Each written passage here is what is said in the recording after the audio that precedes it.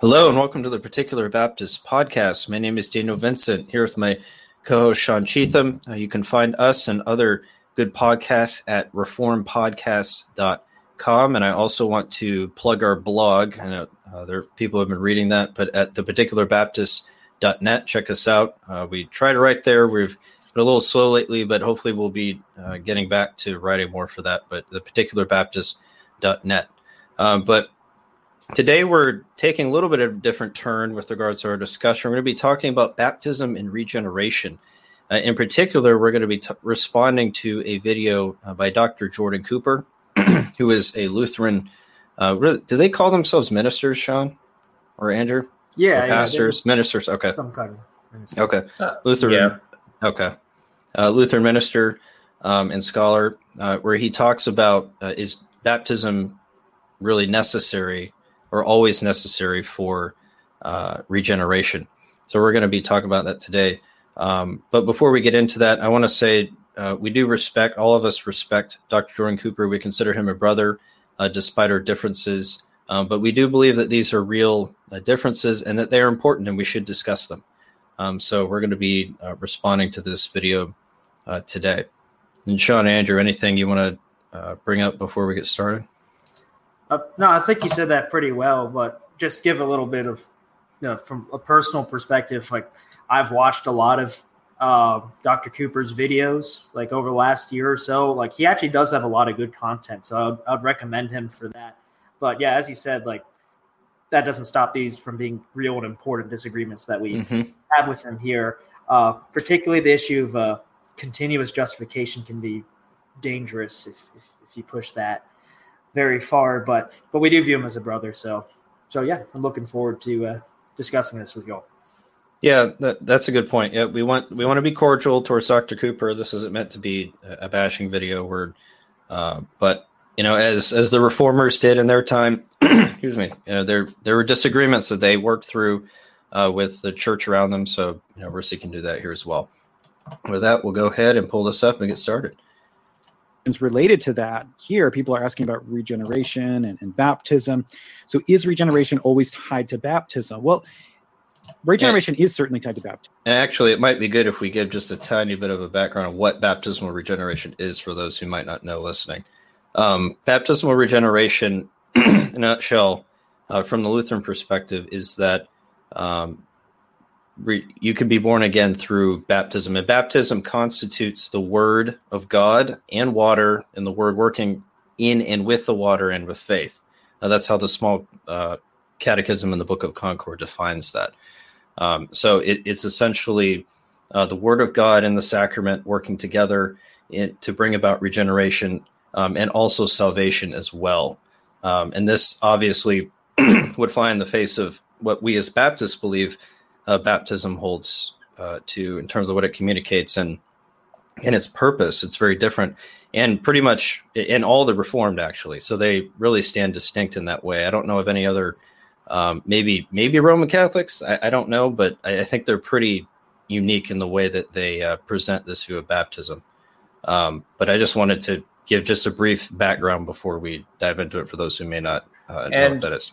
I will note for our Reformed listeners, and you can correct me if I'm wrong, Andrew, when Lutherans talk about being born again or regeneration, they don't quite mean the same things that the typical Reformed person would, because the typical Reformed person is going to be thinking of that initial state where faith is given to whoever has been born again, whereas I think the Lutherans have more of a general view of or more of just imparting of spiritual life. It's a little bit broader than that, right?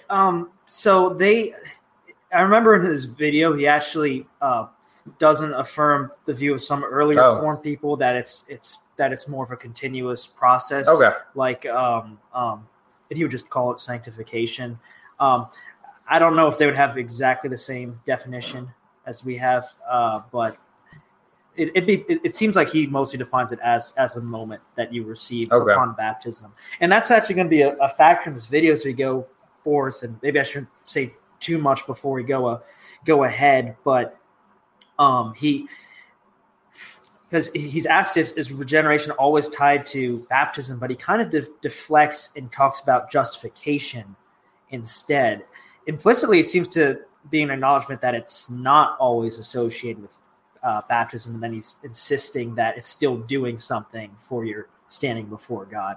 At least that's how I took the video, but we can kind of see that as the video plays on. We've got texts like John 3. We've got the washing of regeneration in Titus 3. We have, you can watch videos that I've done dealing with baptism text or listen to podcasts I've done in depth. So this is just very cursory overview here. But you can even look at Ezekiel. The giving of the new heart is tied to a sprinkling of water. So what I don't think you can do is take the typical kind of Reformed approach and divide the sign and the thing signified. They always go together. As in, what I don't see is the notion of empty signs. So no, that's a straw man. Yeah. Straw man. Yeah, we don't believe that baptism is an empty sign. We do believe that it is ultimately a sign, but it does communicate grace in a sense. We do believe it's a means of grace. And Andrew, you can go ahead. I interrupted you. I'm sorry. Oh, no, it's no problem. I was just going to say, because he's talking about, is baptism tied with regeneration? And to me, the issue under dispute isn't so much whether Scripture ties baptism with regeneration on a conceptual level, because I wouldn't dispute that it does and that there are texts that do this. It's a matter of, are they temporally tied together? He's going to be talking about, are they always temporally tied together? But I would actually question whether they are normatively ever tied together temporally. Now, I wouldn't say that there couldn't be a weird case where somebody had a false profession of faith that they thought they were genuine, and as they were coming to be baptized, the sacrament preaching the gospel of Christ's death and resurrection to them imparted real faith, and they were regenerated there. But normatively, we would say that baptism is not temporally tied to regeneration. But as you said too, it's also not an empty sign. It's a means of grace, and helps to confirm the new covenant unto us, and that we're new covenant members. Just for a start. Yeah, and we see that in a couple of Reformed confessions. Our confession, the Second London Baptist Confession of Faith, chapter 29, paragraph 1, when it talks about baptism, it does say it's a sign, but it does say it in such a way that it's communicating the gospel through it. It is communicating the word of God through it.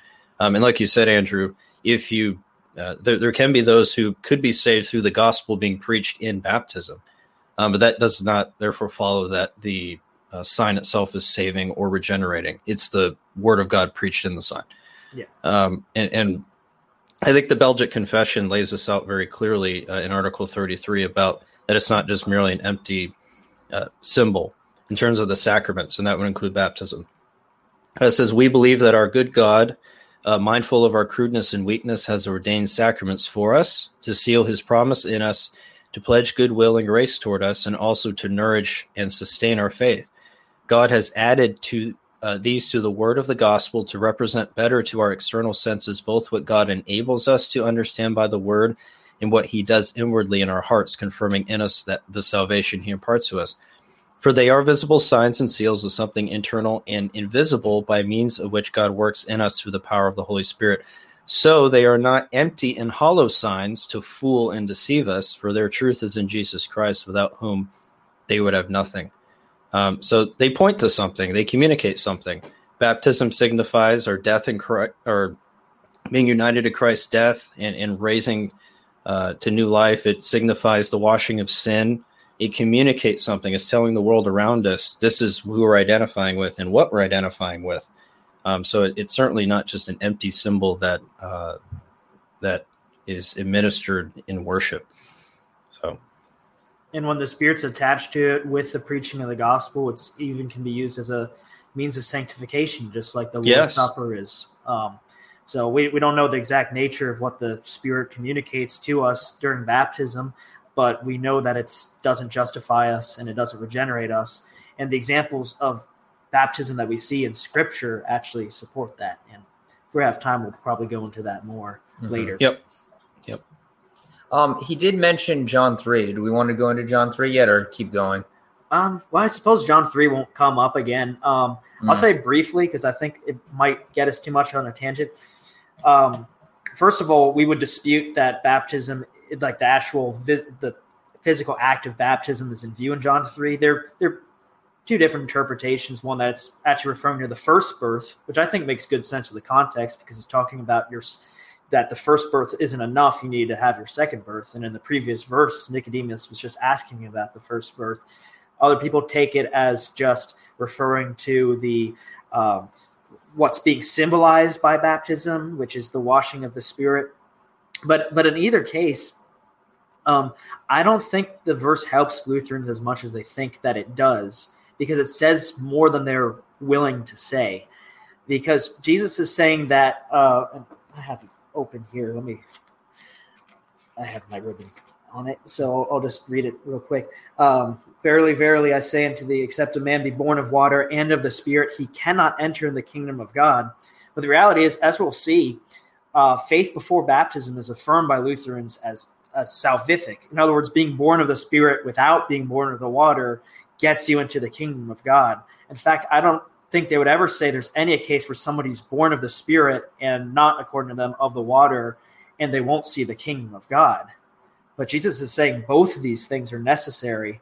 But when there's no case, when somebody has one of them without the other, namely they have Spirit but not water baptism, and aren't going to heaven, and also conversely that there's no case where somebody's just baptized but doesn't have the Spirit and they're going to heaven, even by their own theology, it seems to be saying more than they want it to say here. And I don't think it's reasonable to think Nicodemus is just talking about Jesus is just talking about the normal experience. Oh, you receive him through the water and the Spirit. He's talking to Nicodemus here. That's not going to happen to him. He's going to have faith before he's baptized. It just does not fit the context at all if he's just like, oh, well, for future reference, it's usually by the water and the Spirit. That would be very out of place here. So I did end up going into it in more depth than I planned to, but I would like to note, it's very interesting, the first two verses, when he's thinking about this, out of his mouth, are verses that actually don't have the word baptism in it. It's either water in John 3 or in Titus 3:5, it's washing, right? And I did confirm and look in the Greek, and it's not the underlying word baptizo there. It's another word for washing. So it's very interesting that the go-to verses don't even have the word baptism in it. It's just sort of assumed there automatically. Well, these are obviously talking about baptism. Obviously, Lutherans do go to other places than those that do contain the word baptism. I'm not saying that they've entirely built their theology on those two verses, but it was just it struck me as odd. Yeah, it's read into the text. It's assumed. Yep. If you were to use the hermeneutic of building from the clear to the unclear, it would be that would not be the place you would necessarily want to start. No. Yeah, that's true. Yep. And I think Jordan even talked about, or I don't know if he does in this video, but elsewhere, that the understanding of washing or regeneration, I think he was referring to, was more of a church tradition as understanding it rather than pulling that from the text, which would be consistent with how he seems to interpret history and hermeneutics. But yeah, he's very much driven by church history. At least that's my observation of it. And church history is good. We're not saying that's bad, but Scripture, sola scriptura is our ultimate authority, and that's where we pull these things from, even if the church fathers said something that contradicts it. Yep, and God never promised to preserve orthodox views of every doctrine in the extant historical records, which mostly come from monastic copyists who probably selected things that were more favorable to them, or at least figures that they held in high regard. Just not the stable foundation I want for my theology. No. Or we can get into that. I don't want to get too into that right now, but because I have plenty of other places that talk about that. So is regeneration always tied to baptism? So Scripture certainly ties regeneration to baptism. It does. But Scripture also speaks about being born again through the Word of God. So regeneration is worked through the means of grace. Okay. Regeneration is worked through the means of grace, which means that God does regenerate, and he regenerates through the word. And what we have to understand in terms of baptism, and Martin Luther in his small catechism explains it in saying that it is not the water alone, right? It's not that in baptism we have magical water. Okay, there's something special. So we were talking about this before we started the show, but how he separates the word and the sacrament itself. Now, if you look at the confession of Lutheranism, at least classical Lutherans, I don't know if the more modern liberal movement would hold to the Augsburg Confession, but for Orthodox Lutherans, it's the Augsburg Confession. Article 2 lays out really the anthropology into what do they view man's state before God. And in Article 2, it says, also they teach that since the fall of Adam, all men begotten in the natural way are born with sin, that is, without the fear of God, without trust in God, and with concupiscence. That means like very strong desire, essentially with a passion. And that this disease or vice of origin is truly sin, even now condemning and bringing eternal death upon those not born again through baptism and the Holy Ghost. So I find it interesting that he separates these two things, the word, and somehow that can create regeneration or bring regeneration before you're baptized. However, the Augsburg clearly says that unless you don't have these things, you are condemned and you will receive eternal death because you're dead in your sins. And we would agree with the first part of this part that we do live without trust in God. We do, with a passion, pursue our sin.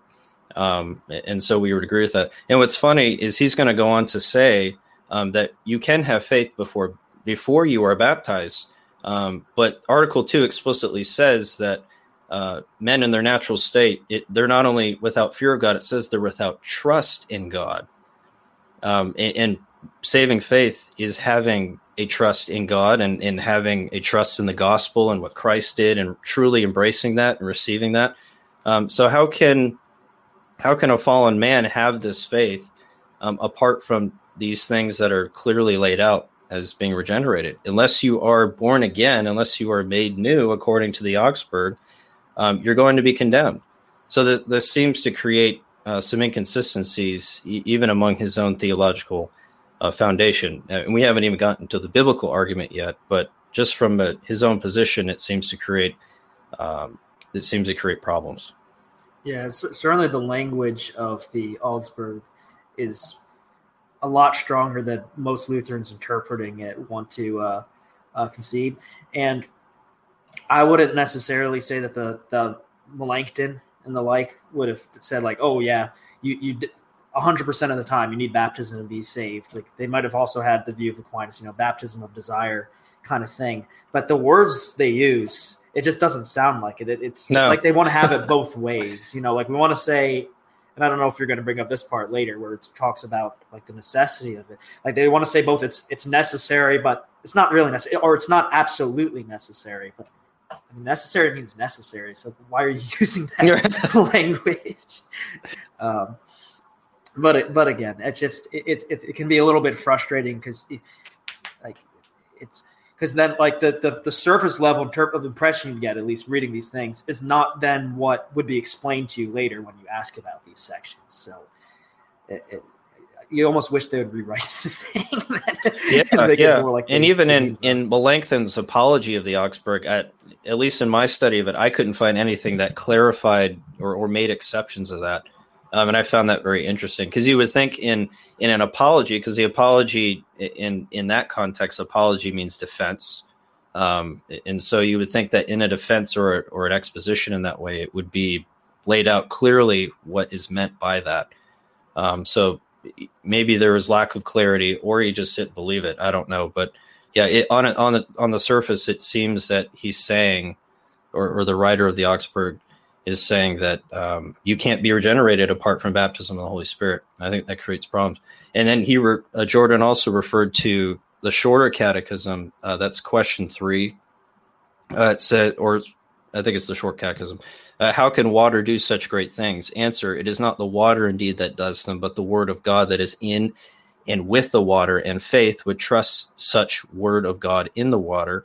For without the word of God, the water is simple water and no baptism, but with the word of God, it is a baptism, that is a gracious water of life and washing of regeneration in the Holy Ghost, as St. Paul says, and then he quotes Titus chapter 3. And even here, the word and the water are never separated. They're always put together. Luther wrote the Short Catechism. So he ties the washing of regeneration directly to baptism and ties the word of God with it. He never separates it. And I find that very interesting as well, that Jordan will separate it here, but then he quotes something from Luther that clearly ties them together. And Luther is going back to Titus chapter 3 to try and back up his position. So really the question is, why in the world can you have saving faith if they're being tied together? How can that faith be separate from the regeneration of baptism? So again, another, I think, internal inconsistency that we see here. But even from a biblical perspective, he says, yeah, Scripture says that the Word of God does regenerate. It does have a saving effect essentially outside of baptism, and we do see that in the Scriptures. Obviously, I think Romans 10 is one of the best places that you can find about that. Romans 10:5 through 11, especially where it talks about the Word of God being necessary unto salvation. Verse 14. And how shall they believe in him whom they have not heard? And how shall they hear without a preacher? And I think you can certainly infer regeneration in there, because these are people who have never heard the word of God, and they have to hear the word in order to receive it, which regeneration would be part of that process, obviously.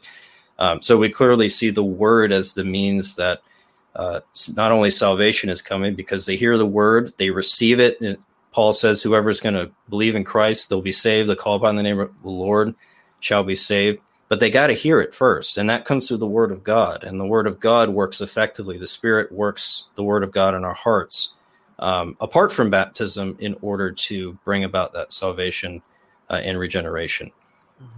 So that's more the exegetical argument from that. But I think Romans 10 is an excellent place to go to. And I think he would agree that is a very and that might be where he's pulling this from and saying, well, the word of God does play a role in regeneration. We do see that in the Scriptures. But I think that creates problems for them. Yeah, it's interesting he said that it comes through the means of grace. The means of grace. And he was saying that Scripture teaches this, but Scripture only lists one means of grace as giving faith, and that is the word. That's Romans 10. There's no passage of Scripture which suggests that you're given faith by anything else but the word of God, and that apart from the sacraments. Yeah.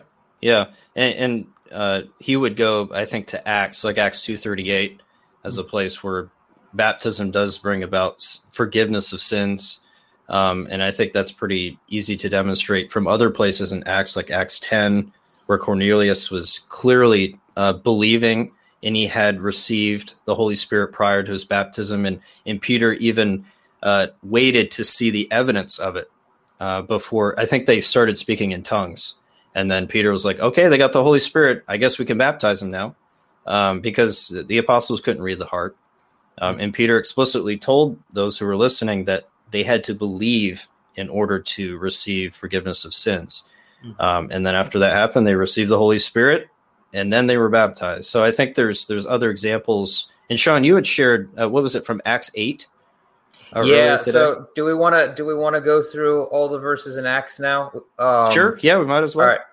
Yeah. So there are, in Acts, the book of Acts, there are 4 major outpourings of the Holy Spirit, that the Holy Spirit is poured on groups of people, right? That's in Acts 2, Acts 8, Acts 10, and Acts 19. So looking at these, like, if we were to try to develop a theology of, okay, how does baptism relate to the Holy Spirit? These would be the places to go. And whatever your position you hold, you have to be able to explain what happens in every single one of these passages. If you don't, then your system doesn't work. So I actually want to leave Acts 2 for last, We'll start at Acts 8, and this is verses 14 through 17. Now, when the apostles, which were at Jerusalem, heard that Samaria had received the word of God, they sent unto them Peter and John, who, when they were come down, prayed for them, that they might receive the Holy Ghost. For as yet he was fallen upon none of them, only they were baptized in the name of the Lord Jesus. Then laid they their hands on them, and they received the Holy Ghost. So here we've seen the Samaritans have believed, and they have believed, but they have not yet received the Holy Ghost. They believed and been baptized and have not received the Holy Ghost. So clearly here, if we were to expect that baptism would immediately give you the Holy Ghost, we see that this is not the case here. And that language is very interesting. For as yet he was fallen upon none of them, only they were baptized in the name of the Lord Jesus. That would seem to me to be explicitly contradictory to Lutheran theology on that point. And then Acts 10, verses 44 through 47. So this is Peter after he's been preaching to the Gentiles. While Peter yet spake these words, the Holy Ghost fell on all of them which heard the word, and they of the circumcision which believed were astonished, as many as came with Peter, because that on the Gentiles also was poured out the gift of the Holy Ghost. For they heard them speak with tongues and magnify God. Then answered Peter, Can any man forbid water, that these should not be baptized, which have received the Holy Ghost as well as we?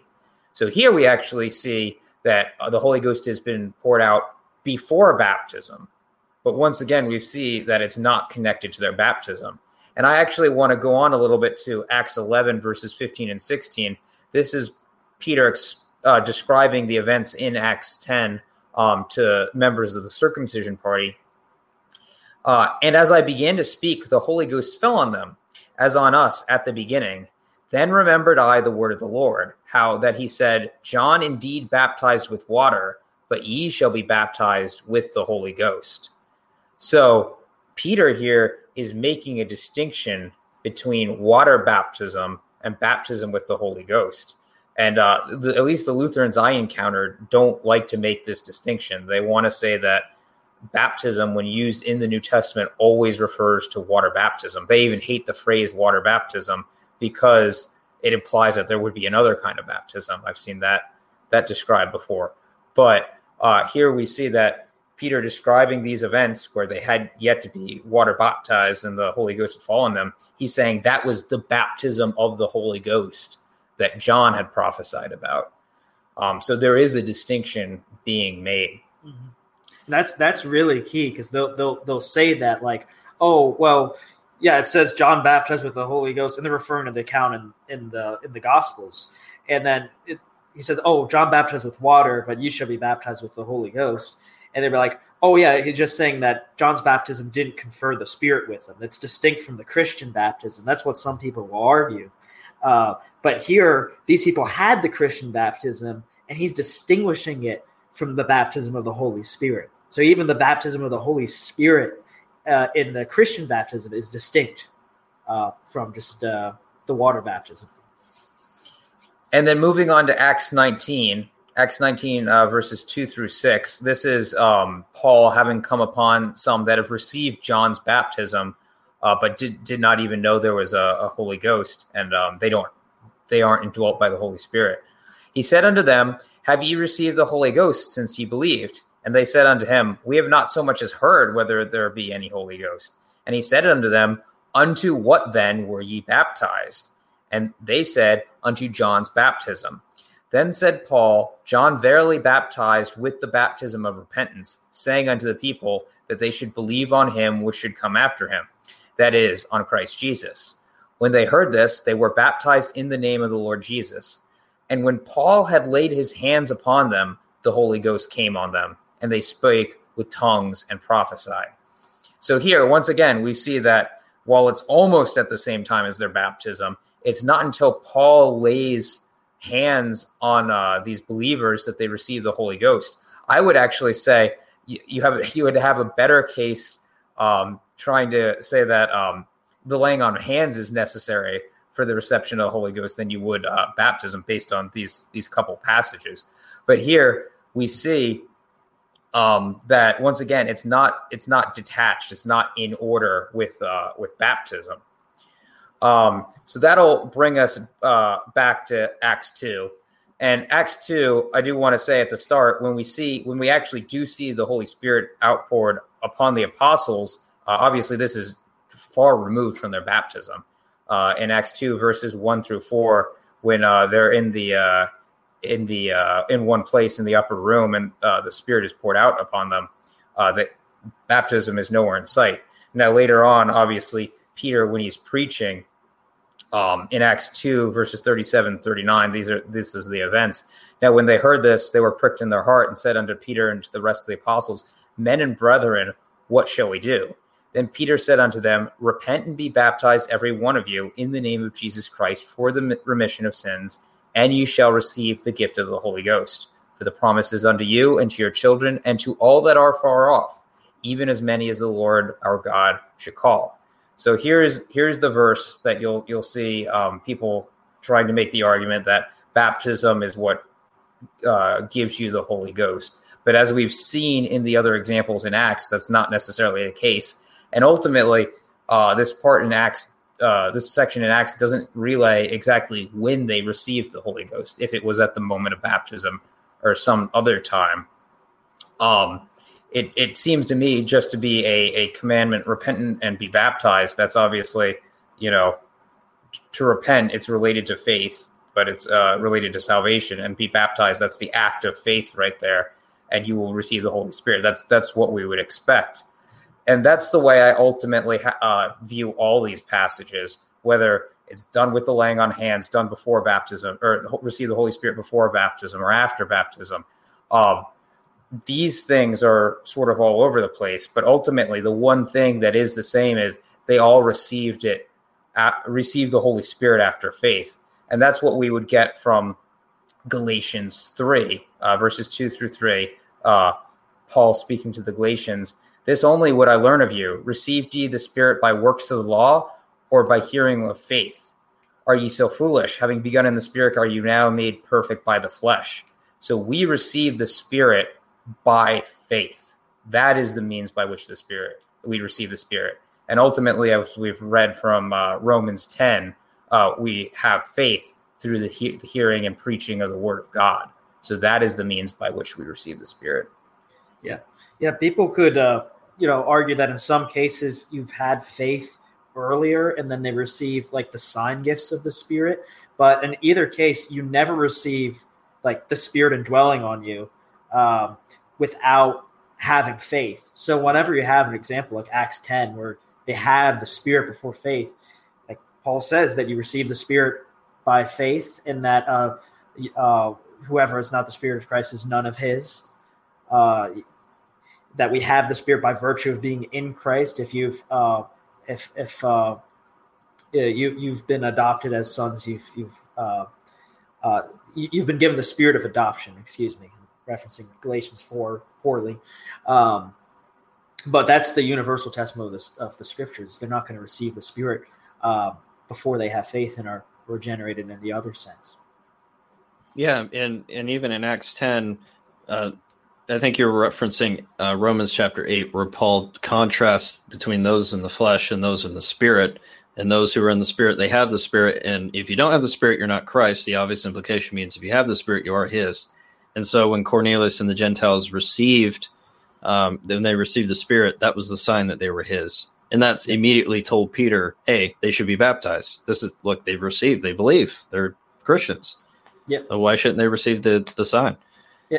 And I think this is really crucial for the discussion, because people often have accused people who deny baptism or regeneration that we're just kind of explaining away why they don't have to be connected. It's like, but the more natural reading is that they are connected in these texts and you receive it at the same time. Like, no, actually, every time we see this in action, it's telling us that they're not temporally connected. This isn't something we're reading on the text. We're doing what we do everywhere else in Scripture. Whenever you have a command that are a doctrinal statement that can be taken in multiple different ways, you look at the actual example Scripture lays out in your interpretation of it. Just like when Scripture tells us to be to be gentle-minded, to be soft and everything, like easy to come to. We don't interpret that based off of the 21st century definition of what it looks like to be gentle. We do it off of the apostolic example, which sometimes looks like despising even the garments that defile their flesh, as Jude does. So we in those extreme cases. So we let Scripture's example determine how we interpret broad, ambiguous statements, not the other way around. Yeah, and people do that with the doctrine of God too. Hey, it says this. It appears to just naturally say this, so we should believe this about God, even though it's more complex, for lack of a better term, than that. Mm-hmm. We have to let Scripture interpret Scripture, and that's yes. I think really what this comes down to is we have a different hermeneutical framework that we're working from. We're imposing some sort of precept, or he's imposing some sort of presupposition into his hermeneutics, and that is affecting how he's interpreting these passages of Scripture instead of just letting more clearer passages. And that's one thing I love about the Reformed, as our confession and the Westminster Confession in particular, those two, that it lays out that hermeneutic that the clearer passages must interpret the less clear. And if we keep that in mind, it will help us to not fall into these ditches in terms of hermeneutical error. So it's very crucial that we have these hermeneutical principles in mind. That's really what it boils down to. How are you interpreting the text, and what method are you using to get there? Now we should probably let Dr. Cooper talk. Yes. Yeah, I think this is going to be a bit of a longer video than we intended. Yeah. Although that's honestly the majority of our big points, besides continual justification. At least it's mine. Yep. I don't know, Dan, if Sean. Well, we'll see. We'll see. It's an important topic. It requires a lot of you can't just breeze through it, unfortunately. Yeah, it's a good discussion though. These things they're not easy necessarily. That sometimes you go, wow, 1 Peter 3:21 does say baptism saves. You have to wrestle with that. You have to deal with it. But keeping, like I said, keeping these hermeneutical principles in mind, the consistent ones that we find, will help us to avoid these pitfalls, even with difficult passages like that. We don't just write them off. We have to deal with them. It's in the Scriptures. It's God's word. We have to find out what he's saying. But we have to do so carefully and with wisdom. And thankfully for that example, that very verse answers the question for us. Because it's not the cleansing of the washing away the filth of the flesh. Yes. But yeah, and I think we had to address this stuff early on in the video because, like I said earlier on, he'll pivot away from the issue of regeneration at this point and talk about justification. So that's the section when he'll at least bring up the text. Obviously, he doesn't defend them fully, but hopefully we've at least presented a formidable challenge against his view of those texts by looking at the clear examples of that Scripture lays out of what it looks like with baptism and regeneration. Do they go together? Are they cotemporaneous, or are they not? And the answer is they're not. They don't temporally coincide with each other. Yep. Sure, significant. We don't have holy water. What we do have is the Word of God. So what Luther says, it's the Word of God present in and with the water that has the power, right? So it's the Word of God that is proclaimed in and through the sacrament that regenerates. So baptism does regenerate, but it regenerates through the power and efficacy of the Spirit working through the Word of God in the water, because, there's that language too of it being like a visible word. It's like the visible gospel. So God works regeneration through the Spirit, through the means of grace. And Scripture both says that God works through his word and God works through baptism. What that means is that when we have the case of an adult who believes in Christ, we don't say they are not justified if they haven't been baptized. That doesn't make baptism a purely symbolic action afterward. In other words, this has been a criticism that's been leveled against Lutherans, is that, well, you say baptism regenerates, but you're only talking about infants, but for adults, baptism is just a symbol of something. Which he will basically end up saying, because he's not going to say that it regenerates adults. But Right, because he'll it's say not a symbol. that justification, when you're justified, you're really justified. You're saved essentially. Yeah. Yeah. So he'll say like we're continually saved, but as for the initial thing that he brought up of being regenerated, like no, really that would just be for infants under his view who are baptized by water, and adults who believe beforehand are regenerated beforehand. But Somehow, some way, it's a mystery. You have to. I'd say no. It's not. Does not just become a symbol. And this maybe gets at another difference in the way that we're understanding the Ordo Salutis. Is it's not that the steps of the steps, because I don't want to use that language, but it's not that the aspects of the Ordo Salutis are all. But it kind of functions as a step, right? Because if you're regenerated by the word, you're saved, you have real saving faith beforehand, but then you have to be baptized, which apparently is inseparably in your confession tied to salvation and regeneration.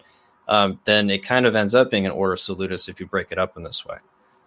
But yeah, he's probably getting at like what is, because you have the justification comes before sanctification, right? Ordo Salutis. Yep. But for him, it comes before and after and during. So he's conflating justification and sanctification to some extent here. Yeah, so it doesn't become so much of an order anymore. It's just I guess maybe logically, but that's about all I could say. And that goes back to how are you defining what baptism is and does? Yep. And that seems to be fluctuating. All kind of one-time only things. So it's not that we can say, well, because God regenerated me through the word, baptism now doesn't do anything. Baptism never has. Every time the baptismal language is used in Scripture, it is language of God giving to us. So if the word of God does something and then we get baptized later, we can still say that baptism is a means of grace. God is still bringing us forgiveness through that baptism. It doesn't mean that we didn't receive forgiveness through the word of God too. And forgiveness is something that is continual, right? Salvation is continual, not in like terms of a process, as you find in Roman Catholic theology. It's not that there's a process of justification or something. We are declared perfectly and completely righteous, but that perfect declaration that we are righteous is not one that just happens once. Why do we pray for forgiveness day after day, right? Why does Jesus say in the Lord's Prayer, forgive us our trespasses? We don't just say, well, thank you that I've been forgiven.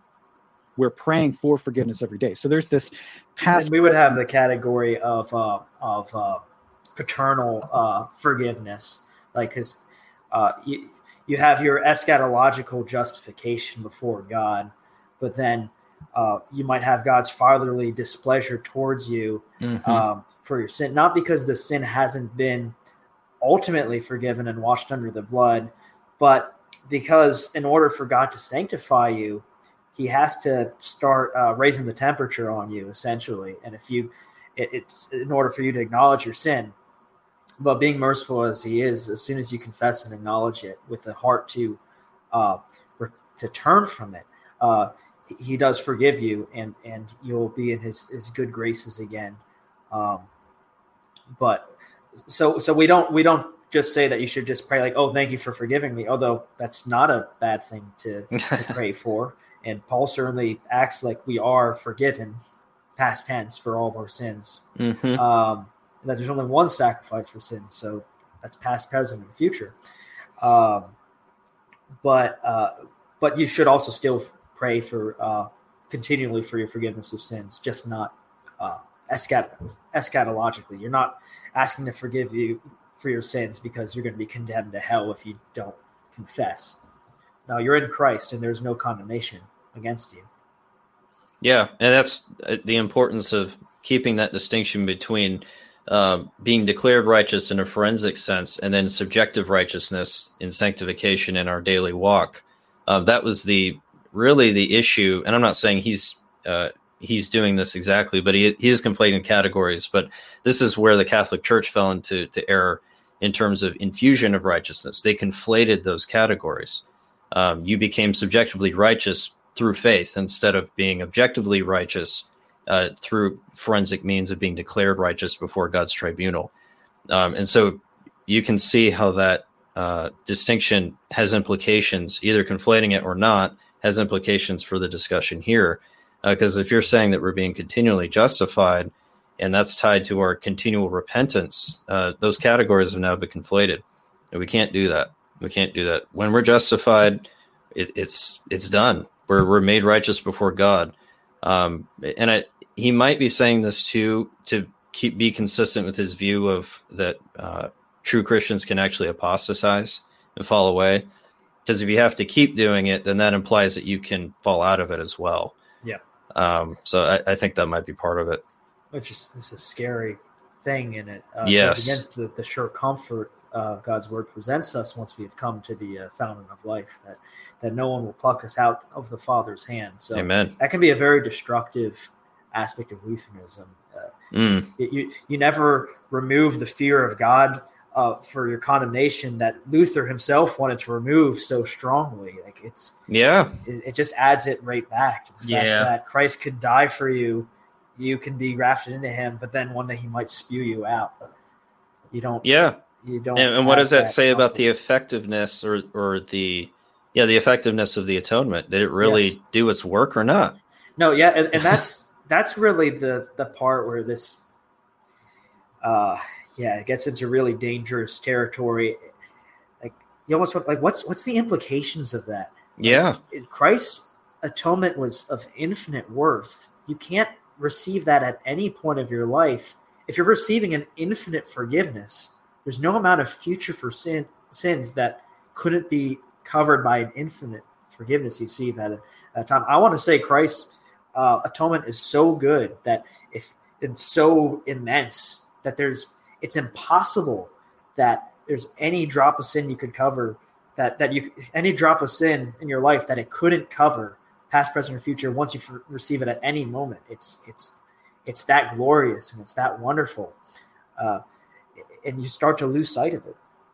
Now, obviously they would say it's of infinite worth, but just the idea that you can receive it and then just not receive it despite its grandeur makes no sense to me. And it's not in accord with Scripture either, for sure. No. And neither is this idea, and that, tying back to continuous justification, neither is that. When it's signed, sealed, and done, where you're in Christ, there is no condemnation while being in Christ. Now, I have heard him say that because our faith is a subjective act, essentially, because we can it's coming from us in the sense that we are believing, we can essentially get out of it. And that it creates problems too, is in John 10, when Jesus says that the sheep come to me, they hear my voice, and no one can snatch them out of my Father's hand, none can fall away. It takes away the sovereignty of God in preserving us and keeping us along the way, in spite of ourselves, because we would get out of it if we could. As Christians, we still follow our flesh, unfortunately, and we would fall away if we could, if it wasn't for our Lord's preserving hand upon us. It must cause some sort of worry for our Lutheran friends that at any point I could fall away, or I have to be rejustified. And because of that, that could leave the potential that maybe tomorrow I won't pray for forgiveness and I'll just follow along the path of destruction, even though I believe in this gospel. I haven't run into any Lutherans that do seem to have that fear.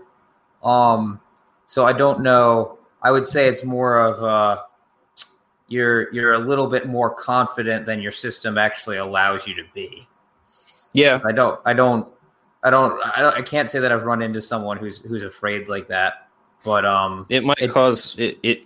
I don't know. There might be some doubt at least. Mm-hmm. That's true. There has to be some sort of doubt. Yeah. But you're right, Sean, that they do seem like pretty. But in fact, they'll usually say that Reformed theology doesn't give you the same assurance, because they're like, oh, ours is tied to the subjective event, baptism. Yeah. But when they say that, and at the same time will say, oh, but you can fall away from that grace given you in baptism at any time if you don't believe and confess your sins. Like, how are you in a better spot than we are as far as subjectivity goes? You're in a much worse spot. Like, because ultimately it depends on your current faith right now. If you're Lutheran, to be saved, it doesn't depend on whether you're baptized before, because millions maybe of Lutherans who've been baptized and then fall away from the faith and go to hell under their own theology. I don't see what kind of comfort it gives them if their theology allows them to fall away from that objective sign. And so now it really just does still depend on your subjective faith you have in Christ. I could say more than that, but that might start to get us too far off. We've just been accused of straw manning Lutheran theology. Okay. You're straw manning Lutheran position. You're conflating stereotypical responses to Arminian type theology. I'd want him to be a little bit more specific. What specifically have we stereotyped? Yeah, that doesn't seem to be very clear. Yeah, Daniel, if you can provide more clear, concise arguments in terms of what we are actually straw manning, that would be helpful. Obviously, we don't agree with that right off the bat. Yeah. We will move on. Reality of salvation. So we're talking about justification is we are justified, have been justified. We are justified today as God's continuing to forgive and continuing to declare us righteous because of Christ. And we will be justified on the last day when we have that public declaration and the making of that justification a reality in the resurrection of the dead. So is justification not a reality now? Yeah. Well, we'll see. They've made like almost two different types of justification here. Justification is always eschatological. You can't separate the two and say I'm justified right now, but not in the sense that I will be forgiven before God. And Paul doesn't make that distinction. Is it in that document? It's here. Sorry, this isn't my computer. Just because I had the verse written out for me. Romans 5:9-10. Much more than having now been justified by his blood, we shall be saved from wrath through him. For if when we were enemies, we were reconciled to God through the death of his Son, much more, having been reconciled, we shall be saved by his life. So this justification that we have now is an eschatological justification. The past tense justification and current justification means that we shall be saved from wrath. So that's the wrath we will receive from him on the before the throne of judgment. And notice, it doesn't say you might be saved or you will be saved if you continue in these things. It says you shall be saved because you are present tense justified. Just like other passages says, whosoever call upon the name of the Lord shall be saved. It's saying without condition, anybody who does this will be saved. And Lutheran theology has to ultimately deny that. They'll say, well, what it really means is you shall be if you continue in these things. But you don't see that in Scripture. The being justified now is saying that you will be saved from wrath to come. It's always eschatological. And I don't even know what other kind of justification you could have. Maybe they would say you're not in bondage to, like you're saved now in the sense that you're not in bondage to sin like you were. But is that really the case if you can be so in bondage to sin that you leave the faith altogether? And again, you haven't just been placed in a neutral position like Adam. You've actually been removed from the bondage of sin to, as Scripture says, in bondage to Christ himself. And as 1 John says, that whoever has his seed, whosoever has been born of God does not sin, for his seed remains in him, and he cannot sin because he has been born of God. We have that incorruptible seed abiding in us, so we cannot totally and finally apostatize or sin the sin unto death. So in either case, it doesn't work. Justification is eschatological. There isn't this other kind of justification, at least not in Paul's language. Yep, that's exactly right. It's a forensic righteousness. It's a forensic standing before God. It's a declaration that we are made right before God. And as a direct result of that, all of our sins, past, present, and future, are forgiven unless there is a deficiency in that justification, which Jordan would clearly say it is not. You are justified. You are. It's taken care of. But we would see them as being inconsistent in this way, especially if you're giving the potential of apostasy or falling away.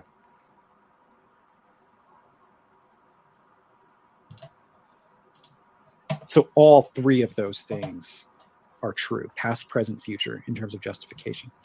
So with that being said, then we don't have to say, well, because someone was saved and was justified through the word, that means baptism now doesn't do anything. So it's something that we continually receive. A continuous regeneration. So the word regeneration actually, in this is true in historical Reformed theology, is that and I believe William G.T. Shedd uses it in terms of a process. There's actually been a difference in terms of how to use that term regeneration. Some people refer to it as that first moment of receiving a new heart, but others refer to regeneration as that renewing of the heart process that we would probably usually call sanctification. So it depends on how you're really defining those terms. The only explicit place where that word the word regeneration is used twice in the New Testament, I believe. There's once where Jesus speaks about the regeneration, which is the renewal of the earth, and then there's that passage in Titus, which is specifically is about baptism. So baptism is the washing of regeneration. At least that's the Lutheran contention, certainly. So it almost seems like he's questioning what regeneration really is. Is it sanctification, or is it the actual moment before you actually, you're regenerated, you're made a new creature, and then you're believing in faith in Christ? It almost seems like he's trying to present this, well, it could be this or it could be that. Well, yeah, he was. It sounded to me like he ultimately said like he would call that more sanctification, the continual That's process. what it seems like, yes. Yeah, he's not wrong to say that the term's been used differently historically, even by Reformed people. Like John Calvin used it in that sense. But at that issue, it's an issue of semantics, and that's taking us beyond our purpose. As far as what we're defining here, which is like that life-giving work of the Spirit, the infallible work of the Spirit to produce faith in your heart, that's definitely at an instant. That's not a process. Yep. And that happens before your faith. And it doesn't happen by means of the water, but by means of the preaching of the word and the Spirit working through that to give you life. That's the only testimony Scripture gives us of the subject. And it was like happens logically prior to faith. It doesn't happen temporally prior. No. Yeah, it happens at the exact moment. So it's logically prior, logically necessary. The Spirit must regenerate you for you to have faith.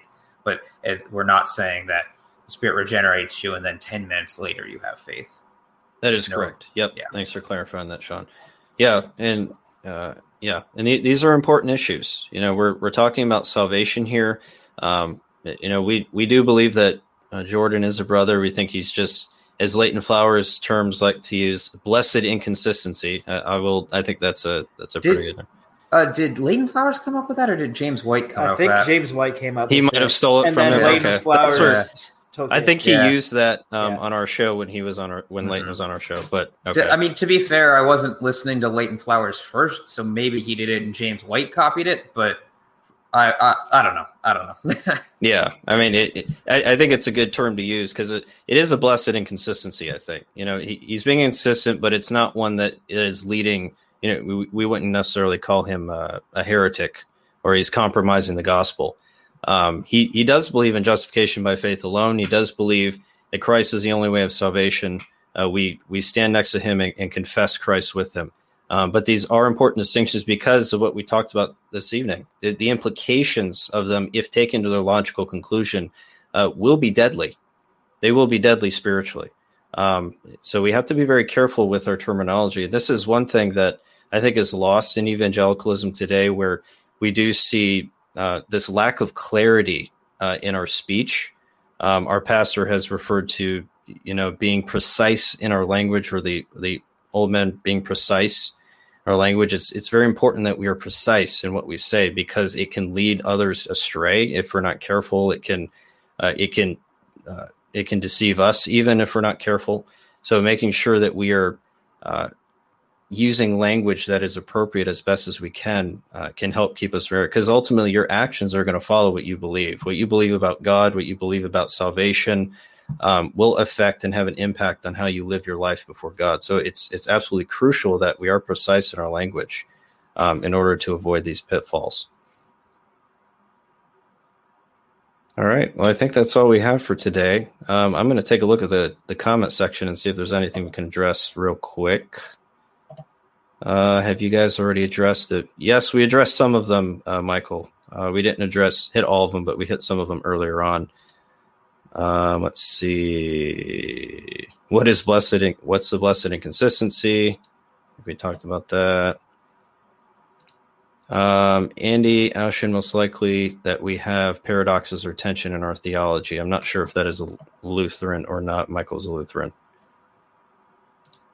Lutherans are aware of the paradoxes that exist.